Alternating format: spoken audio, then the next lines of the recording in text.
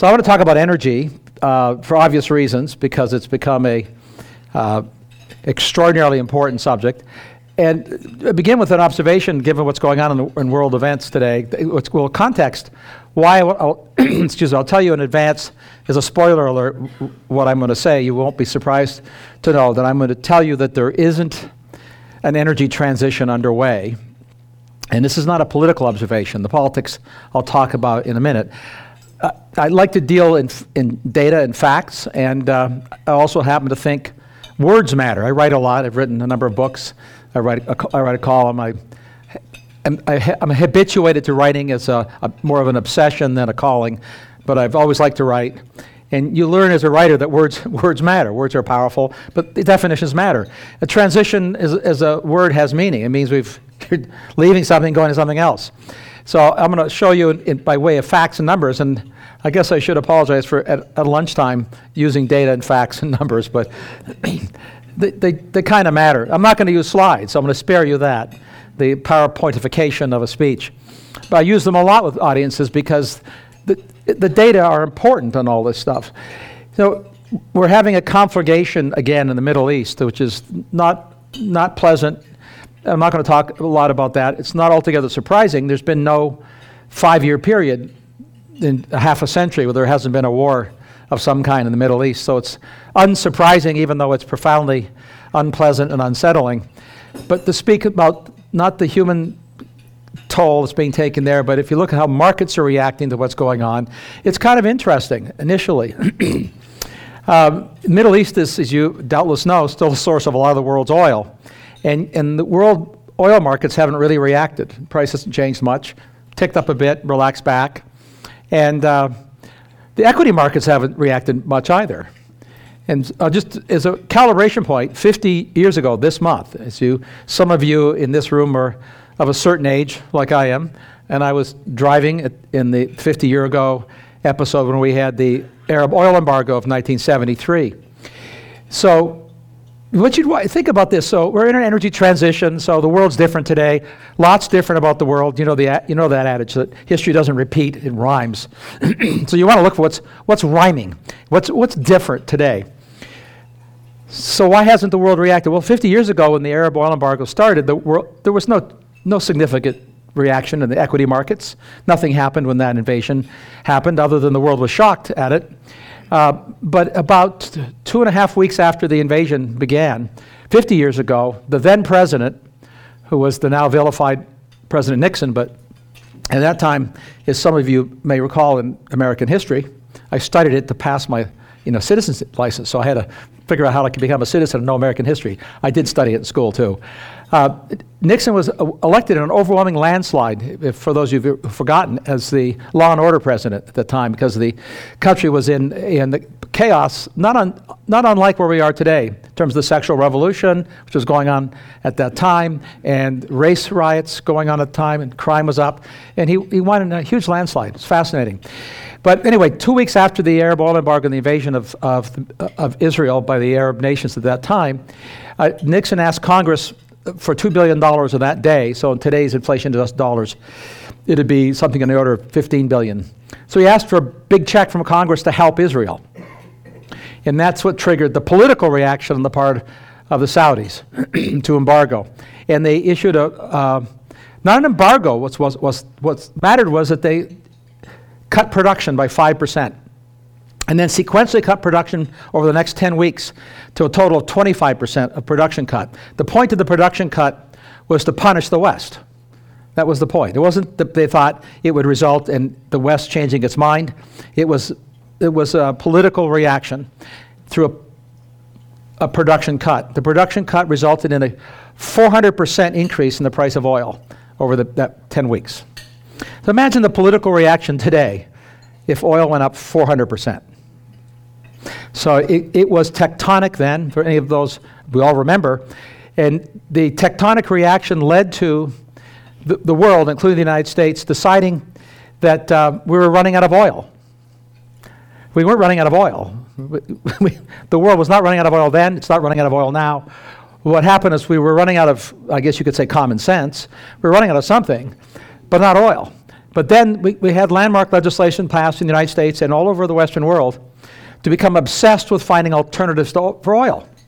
And we spent hundreds of billions of dollars over that 50 years. And so where are we today, 50 years later? So I'll give you a calibration point in terms of the energy transition and whether oil matters. Because remember, we started a ostensible transition a half century ago.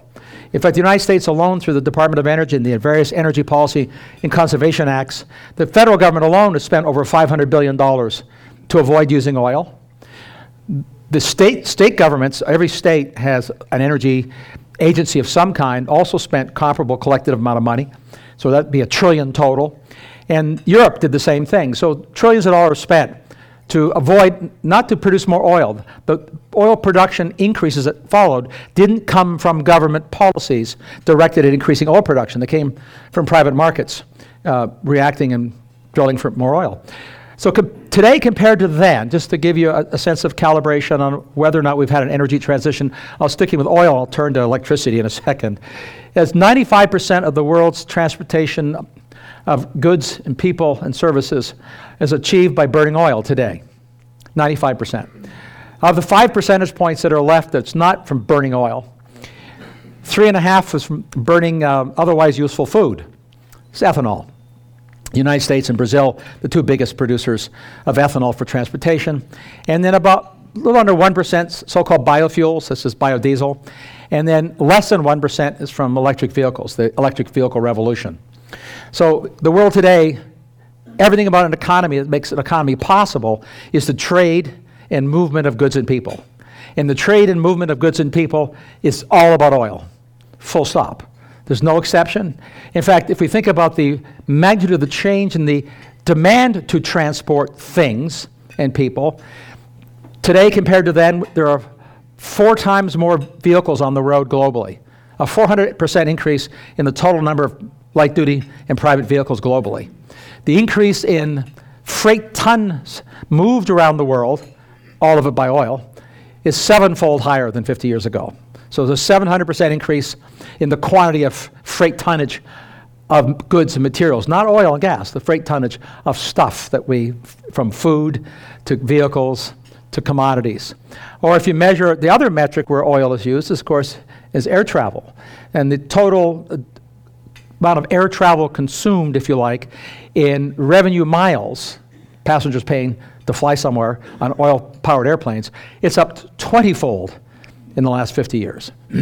So, obviously in absolute and in relative terms, whichever metric you want to use, we haven't had any transition. Now, clearly we're being told that was then, this is now, where you're living in the time, you've heard the word over and over again, of an accelerating energy transition. It's accelerating. Certainly the rhetoric is accelerating, and the amount of spending of the Congress has accelerated recently. I'll get to that. But in terms of the last just 20 years, never mind 50 years, let's just measure the 20 years of so-called, I'll call it climate awareness, where the Western world, principally Europe and the United States, have become obsessed with avoiding burning hydrocarbons because of carbon dioxide emissions, and spent in that 20-year period $5 trillion directly in the United States and Europe, and another $5 trillion indirectly. Those mandates result in spending. Washington is particularly eager to do mandates.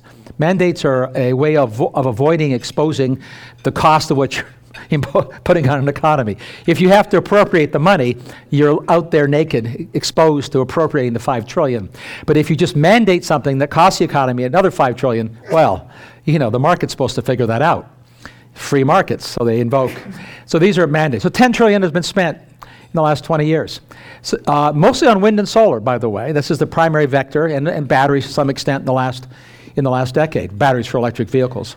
So where are we today? Globally, again, the energy transition is supposed to be global because the reason for the energy transition is global carbon dioxide emissions. That's the context of all the spending in the United States. It's always about global. So what you'd want to know is, where are we? Well, I mean, you probably know this. What share of the world's energy comes from wind and solar? Wind and solar are the primary vectors and recipients of these mandates and subsidies. In fact, in the International Energy Agency's net zero plan and forecast for the next 20 years, 70% of all the spending proposed, planned, or imagined is for wind and solar and for batteries, not for hydrogen and nuclear power and wood. There's a smattering, a lot of stuff, but it's wind, solar, and batteries. It's an obsession with wind, solar, and batteries. So as of right now, after 10 trillion and change, just under 4% of the world's energy comes from wind and solar combined. 4 percentage points. It's about 3.6. As a calibration, burning wood globally provides 10% of world energy. So right now, the magic, inevitable, accelerating transition away from hydrocarbons has yet to beat the oldest form of energy in mankind. We're not at 10 percentage points yet. I think we'll get to 10 percentage points, by the way, over the next decade. That's a tripling, roughly double tripling of wind and solar. We're on track to spend that kind of money. We'll get there. Is that a transition? Well, obviously it's not. The word has meaning. In fact, the IEA's net zero plan, the aspirational plan, and by the way, the plan is not something that countries are implementing. The Paris Accord we've heard lots about. The Paris Accord has pledges that the signatories made to get off hydrocarbons. None of the signatories are meeting their pledges, never mind the aspirational plans. So they're not actually doing what they can. They're spending a lot of money, but they're not doing the plan. But if they were to do the plan and the pledge, then the IEA imagines that the world would get a lot less of its energy from hydrocarbons. And they do a PowerPoint and a graph, and they show all this stuff, and 2050, the only notable thing about their forecast is that in 2050, after spending what will have to have been an accumulated capital deployment of over $150 trillion on non-hydrocarbons. That's the magnitude of spending we're talking about. These are very big numbers, right? The world will still get half of its energy from hydrocarbons. So if you were a strategist or a planner or an investor, the first question you would ask, well, two questions. Do you really think we're going to spend $150 trillion to get to a point where the world still gets half of its energy from hydrocarbons? Maybe more importantly, who supplies those hydrocarbons? At the end of that period, of that amount of spending to avoid hydrocarbons, those who are remaining producing half of the world's energy will have some remarkable pricing power. So you'd really want to know who we think those countries are going to be. And maybe you'd want to know what would happen if we missed the goals, if the 150 trillion didn't buy you what they claimed, but only bought you 90% of what you claimed. Because there's a reasonable chance that could happen. 90% is a pretty good batting average over two decades plus. It's just, again, a fact to have in mind. If the world fails to meet its energy transition aspirations and plans, these aren't things that are under construction, by 10 percentage points, the increased call on hydrocarbons would be equal to the entire production of natural gas from Qatar, which is currently one of the world's biggest natural gas exporters. It would also require an entire addition of oil equal to the Permian Basin of the United States, and it would require additional production of coal equal all of what Australia currently exports. Australia is the world's biggest coal exporter. All three things would have to happen on the margin if the green goals fail by 10%. So when I say there's not going to be an energy transition, I'm saying it just as a matter of semantic fact. It's not a transition, it's an addition to supplies, and the attempt to effect the transition entails enormous geopolitical and economic risk. Could you do it if you just really wanted to, or just keep throwing money at it? Let me give you sort of another calibration fact point. The goal is to get to 0% of the world's energy being produced by hydrocarbons from today to 2050. I will say that that's essentially impossible based on our ability to deploy the hardware at the scale imagined. So this is a construction project. Doesn't matter if the sun is free and the wind blows. This is totally irrelevant. You have to build hardware. You have to have backhoes and machines, dig stuff up. You have to build things. How much stuff will you have to build to affect that goal? It's really hard to put it in any kind of context because it's the world. It's big numbers. So there's a lot of ways you could do this, but maybe the easiest way to visualize it is from today over to the year 2050. So out 30 years, the 2050 net zero goal. If the world were to replace all of its hydrocarbon consuming machines, say with windmills, because it's wind and solar are the preferred, how many windmills do you have to build? This is just arithmetic. The answer is easily knowable. You need to build about 1,000 3-megawatt windmills. So for those of you who don't know what that is, that's the size of a Washington Monument. So it's a wind turbine, 500 feet high. You have to build and finish 1,000 of them a day, every day for 30 years. It's just not going to happen. This is crazy numbers. So could you build 100 a day? Yeah, probably. We're not building 100 a day now because they got expensive. Everybody's backing off. But that's the kind of scale or if you want to put it in nuclear power terms, because one of your neighboring states has got a big new nuke going, so it's 1,000 megawatt nuke. There'd be one of those that have to be built, installed, and running every single day for 30 years. These are scales of construction that are simply not going to happen. In fact, they put it in dollar terms because usually what matters, and I learned this early on in politics, then I learned it you learn it in life once you get of a certain age. Follow the money. It's always the money that matters. So how much is it going to cost? What do I get for my money? I mean, that's in the end what will matter. So the Orwellian named Inflation Reduction Act for the United States has a face budget of about $680 billion, call it $700 billion. So Goldman Sachs and another consultancy called Wood Mackenzie, they do terrific work in the energy business. They costed, like the CBO should have done, what the Inflation Reduction Act will really cost over the next decade by looking at the cost of the mandates. Because the mandates in the Inflation Reduction Act are gifts and subsidies that are not appropriated. They're simply given out each year magically by printing money. So they're unappropriated mandates. It's between $2 and $3 trillion was the total cost of the Inflation Reduction Act. And what do you get for the $2 to $3 trillion? Well, other than follow the money, and this will certainly inspire a lot of kleptocratic behavior, honest kleptocratic behavior. It's a lot of money. So every single business that's involved in anything to do with energy is trying to figure out how to get a piece of that. That's a big trough. But what do you get for the money? Well, according to the administration's own forecasts, if all the things that are supposed to be built get built, it will reduce U.S. carbon dioxide emissions by 5,000 million tons of CO2 per year. Sounds like a big number.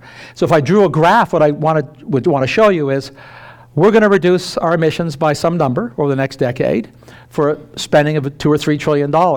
What's the rest of the world doing? In particular, China, since it's a global issue. Well, China's increased CO2 emissions, not over the decade, just over the next few years, are greater than what we're going to reduce our emissions by over the next decade. That's just China. That's not counting South America. It's not counting Pakistan or India or Africa, none of which are buying into this trope. In fact, right now, China is building and completing about one coal plant a week. And they're doing this because coal is cheap, and they're producing cheap electricity. And China is doing something else very clever in the sort of political pantheon of the realignment of the world's economies. They're selling us the stuff that we're mandating.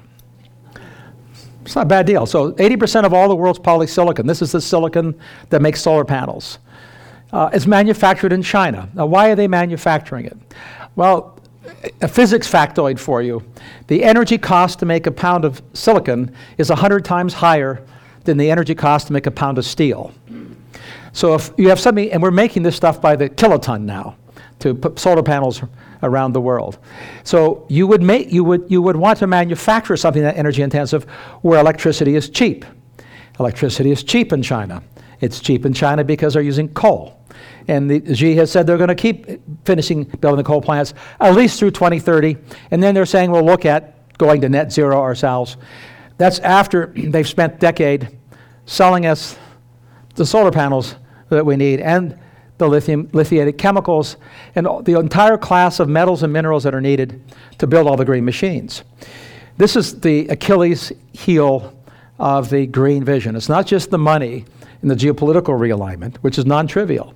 So China produces between 40% and 80%, depending on the specific mineral, copper, aluminum, manganese, lithium, cobalt. These are the suite of minerals you need to build wind turbines, solar panels, and electric car batteries. They are the refiner of record for 40 to 80% of those minerals. Those are called energy minerals. This is a market share globally double OPEC's market share in oil. They have not exercised pricing power yet. And I use the word yet for obvious reasons. I have no evidence that they're going to do any pricing power exercises except the obvious. There's never been a commodity market in the history of the world where one party controls more than half of the world's supply, that they don't find themselves the need at some point in the geopolitical unfoldings of the world to exercise a little discipline on the rest of the market, which is what the Saudis did in 1973 and 74. So could the Chinese do that? Yeah, sure. They could. Would this be silly? It would be profoundly naive to think they're not going to do that. Could we mine the copper instead? Does the copper matter? And can we mine it? So you hear a lot about can we get enough lithium because they're lithium batteries. This is a complete distraction and utterly irrelevant. Lithium is the least of the problems. The world has lots of lithium. Lithium's relatively easy to find. It's actually relatively easy to refine, although we do very little of it. The only person that's going to be refining lithium in the United States is, you will be unsurprised to learn, if you haven't seen it in the news, is Elon Musk, who broke ground in Corpus Christi in July for a lithium refinery. Although it's not a full refinery, it's an upgrade refinery. Like all things, there's the multi-step process. Lithium in the ground is worthless. You have to do a first stage of refining to get it to form like a lithium carbonate that's useful. Then you have to upgrade it into the specific chemical form you need for the battery. He's doing the last stage. Not the mining, not the first step refining. It's kind of like, if you follow the gas business, you fractionate, wet gas comes out of the ground, it has liquids in it, it has dry gas in it, you have to separate it. But then you have to do something later if you want to make chemicals out of it. So there's two stages. So copper, let's talk about copper, not lithium, because nothing in the electric world exists without copper. Copper is the long pole in the tent when it comes to the electrification of the world. Every electric vehicle uses something on the order of 300 to 400 pounds more copper than a conventional vehicle.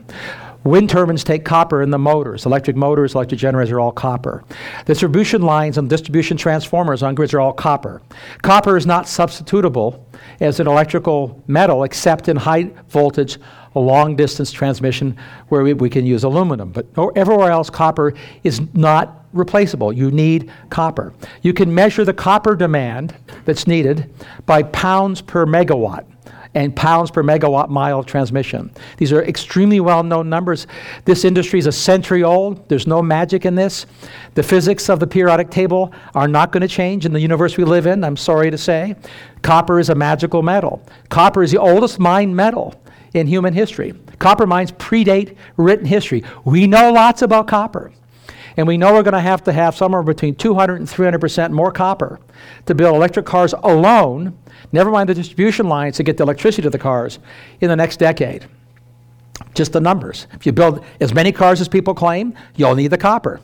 We also know that the world is not mining that much copper right now, nor are any of the world's copper miners planning to double their capacity, nor have they announced or committed to spending of that scale. This is true, by the way, for nickel, and it's true for cobalt, it's true for graphite, which is needed for batteries. It's true for all the metals. So the entire suite of metals that are needed for the green transition require between a 400% and a 7,000% increase in supply. The International Energy Agency says we need hundreds of new mines immediately. No one is building hundreds of new mines. When they say hundreds of mines, they don't mean picks and shovels in a little plot in somebody's boutique backyard. You can Google these up on the magic, Google machine. These are pits a mile across and a mile deep that have to be dug somewhere on the planet, other than here, typically. And then we need the refineries. None of this is happening.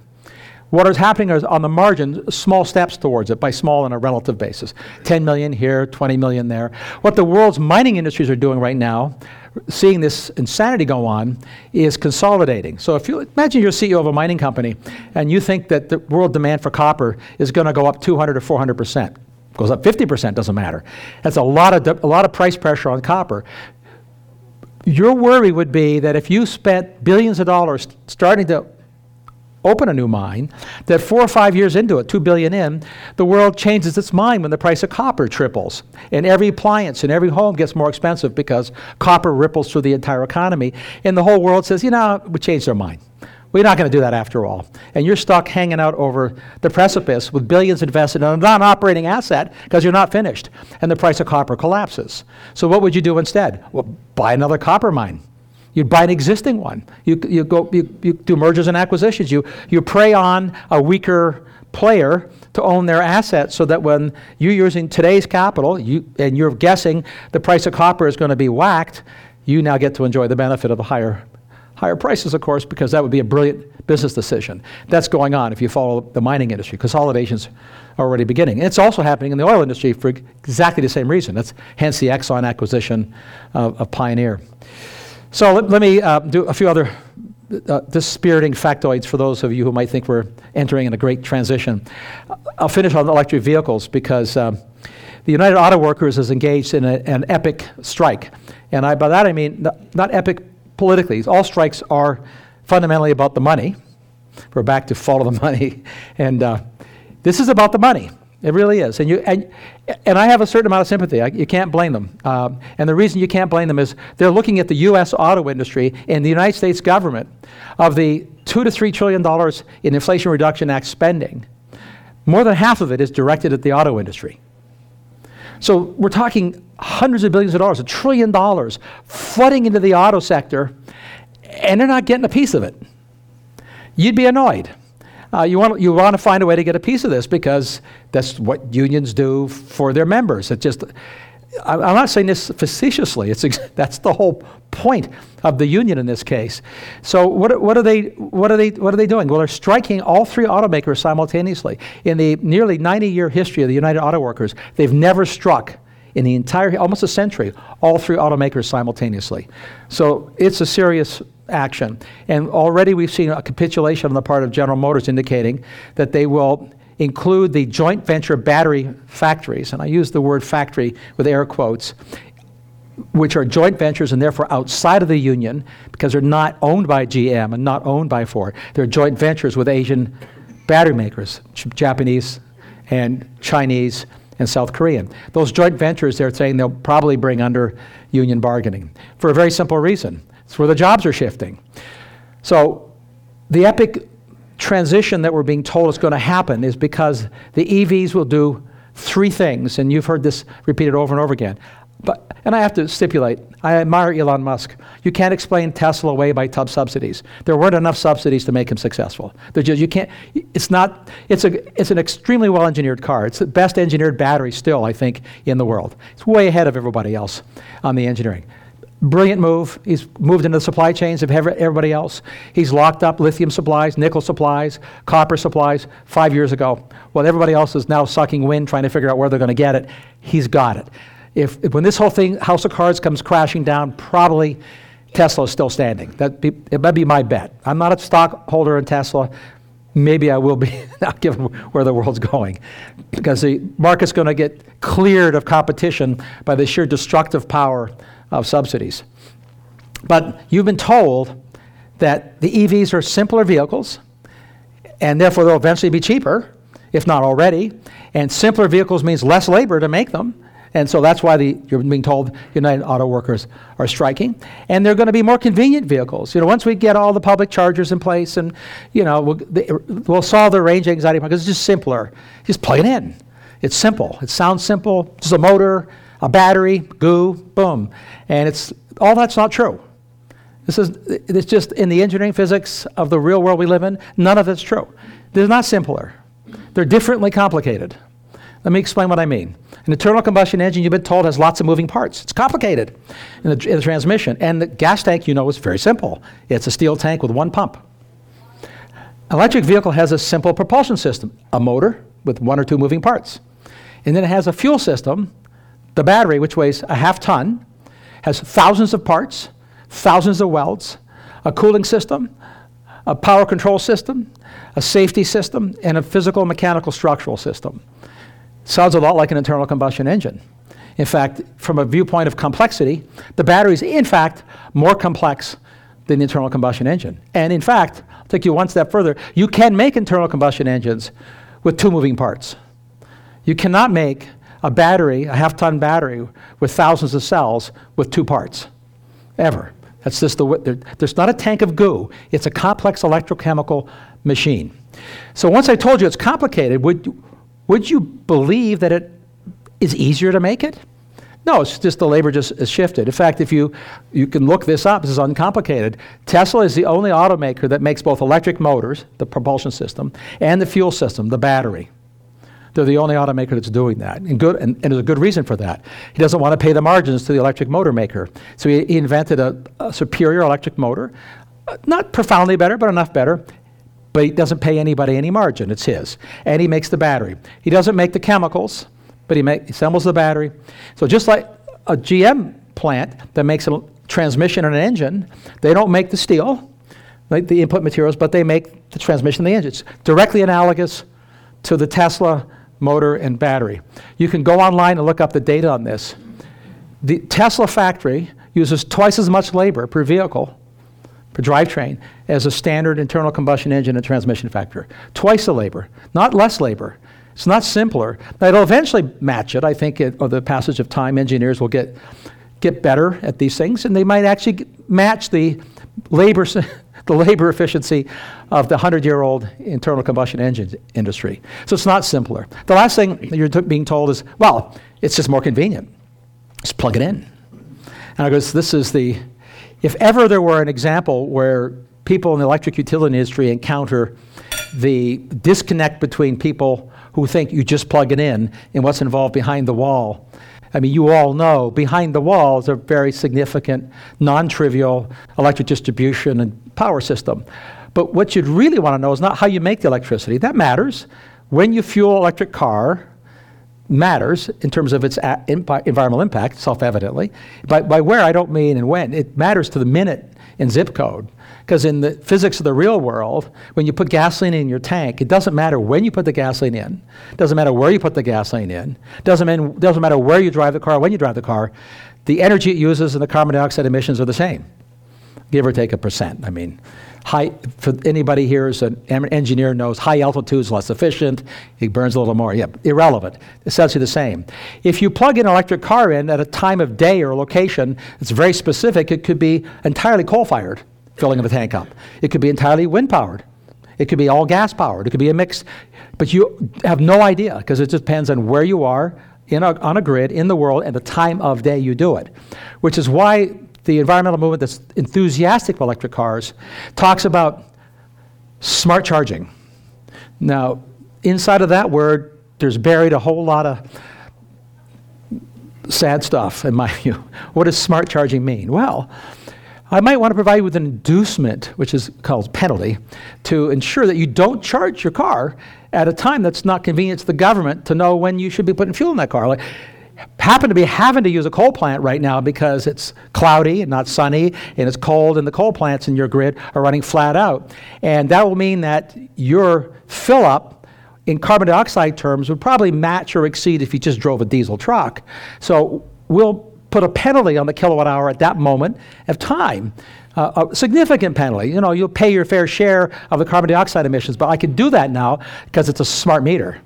And they know that controlling when and where and how you charge is going to be critical to meet these chimerical goals for CO2 emissions reduction. Either that or they just make it the charger doesn't work. This is technically trivial. GPS locator on your car, GPS on the charger, and if you happen to plug it in when you're not supposed to charge it, you've misbehaved in CO2 terms, it won't work. You just wait. And when the wind starts blowing again, fill up. You're fine. Now, I'm being facetious, but I'm being serious. This is in the technical literature of the energy transition community. That's how they want the cars to work. Now, that's the inconvenient part. They want to control your behavior because it's in service of the carbon dioxide goal, of course. But they're serious about controlling your behavior. And if you don't like that, you know that, and again, this is being written, you should ride a bicycle to work. You should walk. You should move to where you can walk. You should ride a scooter. And they're seriously talking about the need to ride more scooters. You know, I'm not going to say this to be mean about anybody in this room, but I don't see anybody here that's going to be riding scooters to work. Bicycles, I love bicycles and scooters. They're obviously a silly plan in terms of the mass transportation of people. That's why cars are so convenient. But I'll end on one last, the money piece that's being ignored. So in the EV world, the claim is that people aren't buying EVs because of range anxiety. This is a complete misdirection. It's not true. Anybody that's ever looked at an EV or thought about buying one knows you can find an EV. Most of them have the same range as your gasoline car. It's 90% of EVs in the market have a 300-mile plus range, the 400-mile range. You can get some with 500-mile range, 250. Lots of cars only have 300-mile range. Very common. So what's the problem? The problem is obvious, how long it takes to fuel your car. The thing that matters to human beings is the most precious commodity in the universe is our time. Our time is precious because it's not an infinite supply, as we all discover as we consume some of the years of living. So when you refuel your regular car, and you may not have done this, I did this as an experiment. I had in my head how long it took me to refuel. I was trying to guess, because who pays attention to that? Because you pull up to a gas pump, fill up, or have somebody fill up for you, depending on where you live. It's about 3 minutes for a typical car, from pulling up, stopping, swiping, filling, and leaving. Could be 4. Well, electric cars with 300 or 400 mile range, if you plug them in at the low voltage charger, it's overnight, so no one's planning to do that for trips. They want to get to a supercharger on the road. Superchargers can refuel about 80% of your fuel, depending on the supercharger, in 30 to 40 minutes. Okay, it's a lot better than 8 hours. 30 to 40 minutes is 10 times longer than the 4 minutes of typical. Now this has a cascade effect on both convenience and cost, and I'm going to end with an illustration of where the money is being hidden on this. So the Biden administration has $7 billion in the Inflation Reduction Act to install superchargers around the country. Sounds like a big number. Is that what we need? Well, here's the thing you need to know. The supercharger that does the 30 to 40 minutes instead of 4 minutes, one supercharger costs about $200,000. A gasoline pump, if you have any friends who are in the business of owning gasoline pump franchises, is $20,000. So you buy the pump that pumps the gasoline in a regular car, it's a $20,000 capital expense. Forget the gasoline, that's a CapEx. The supercharger that does 40 minutes instead of 4 minutes is $200,000. Some of them are $400,000, but I'm using the low end. So it's 10 times more expensive. If I own a filling station that looks like, a 7-Eleven or Sheetz that has 8 or 10 pumps, and those pumps are cycling at a 4 to 5 minute rate, and I want to service that many people on a highway, how many pumps I'm going to need if each one takes 40 minutes? 10 times more. So I'm going to be paying 10 times more per pump, and I need 10 times the number of pumps, and a lot more land wherever that fuel station happens to be. And it gets worse than that. So somebody's going to spend that money. That money will be deployed by somebody and paid for by somebody. And when paid for in kilowatt-hour terms, it raises the cost of a fill-up well beyond the cost of gasoline, by the way. We already know this because that's happening in Europe. But the infrastructure upstream is where the real big hit comes. A filling station on a highway, when you drive by, it looks like kind of like a 7-Eleven, because it essentially is, with pumps that have tiny motors. And it has the electric demand of a 7-Eleven, of a convenience store, which is a couple hundred kilowatts. If I put 20 or 30 superchargers there, the electric demand of that filling station rises to a steel mill. Steel mill. So drive around Mississippi. I've driven in every state of the union, and look at filling stations, how many you need for convenience, and think that every one of those is going to have the electric demand of a small town or a steel mill, every single one. And tell me how you're going to pay for the electric infrastructure to get 10 to 20 to 50 megawatts to thousands and thousands of filling stations. This is a knowable number too, by the way. If you're in the state of Mississippi, you could ask the engineers who work at the utility, pretend that we actually have superchargers at every one of these filling stations. What do I need? Not for electric energy, not for the energy, you need energy. Infrastructure, the CapEx to get the distribution system to handle steel mills every 30 to 40 miles. And the number nationally is somewhere between $500 billion and $1 trillion. So we'll have to add, not to get more energy out, just to deliver the physical infrastructure, close to $1 trillion of copper-infused transformers and distribution lines. This is I'll say it again, this is not going to happen. We're going to spend a lot of money on starting down that path. There will be lots more electric cars for wealthy families. 80% of all EVs in America are sold to 2- and 3-car households because as a second or third car, it's just fine. And charging it overnight in your garage is very convenient. And that's a lot of cars, millions of cars, tens of millions of cars. It's not a transition. It won't happen, and it won't end well trying.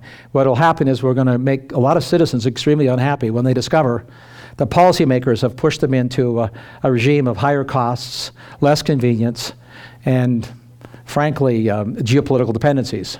So it will be unpretty in the next few years, and I think it'll start unfolding in the next few years. I'll end with this. I have a podcast called The Last Optimist. I don't sound very optimistic saying these things.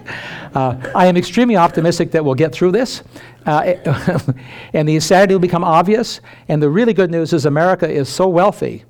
This is immorally destructive to the lower income families, middle class families. But as a country, we're so wealthy, we actually can afford the insanity. We'll spend $1 trillion unproductively. It's a $25 trillion a year economy, so over the coming years, we'll recover from it and grow. And it'll be great. And most of the growth, you all probably can guess where I'm going to say it's going to occur, probably going to be south, which is good. It's already happening. Thank you.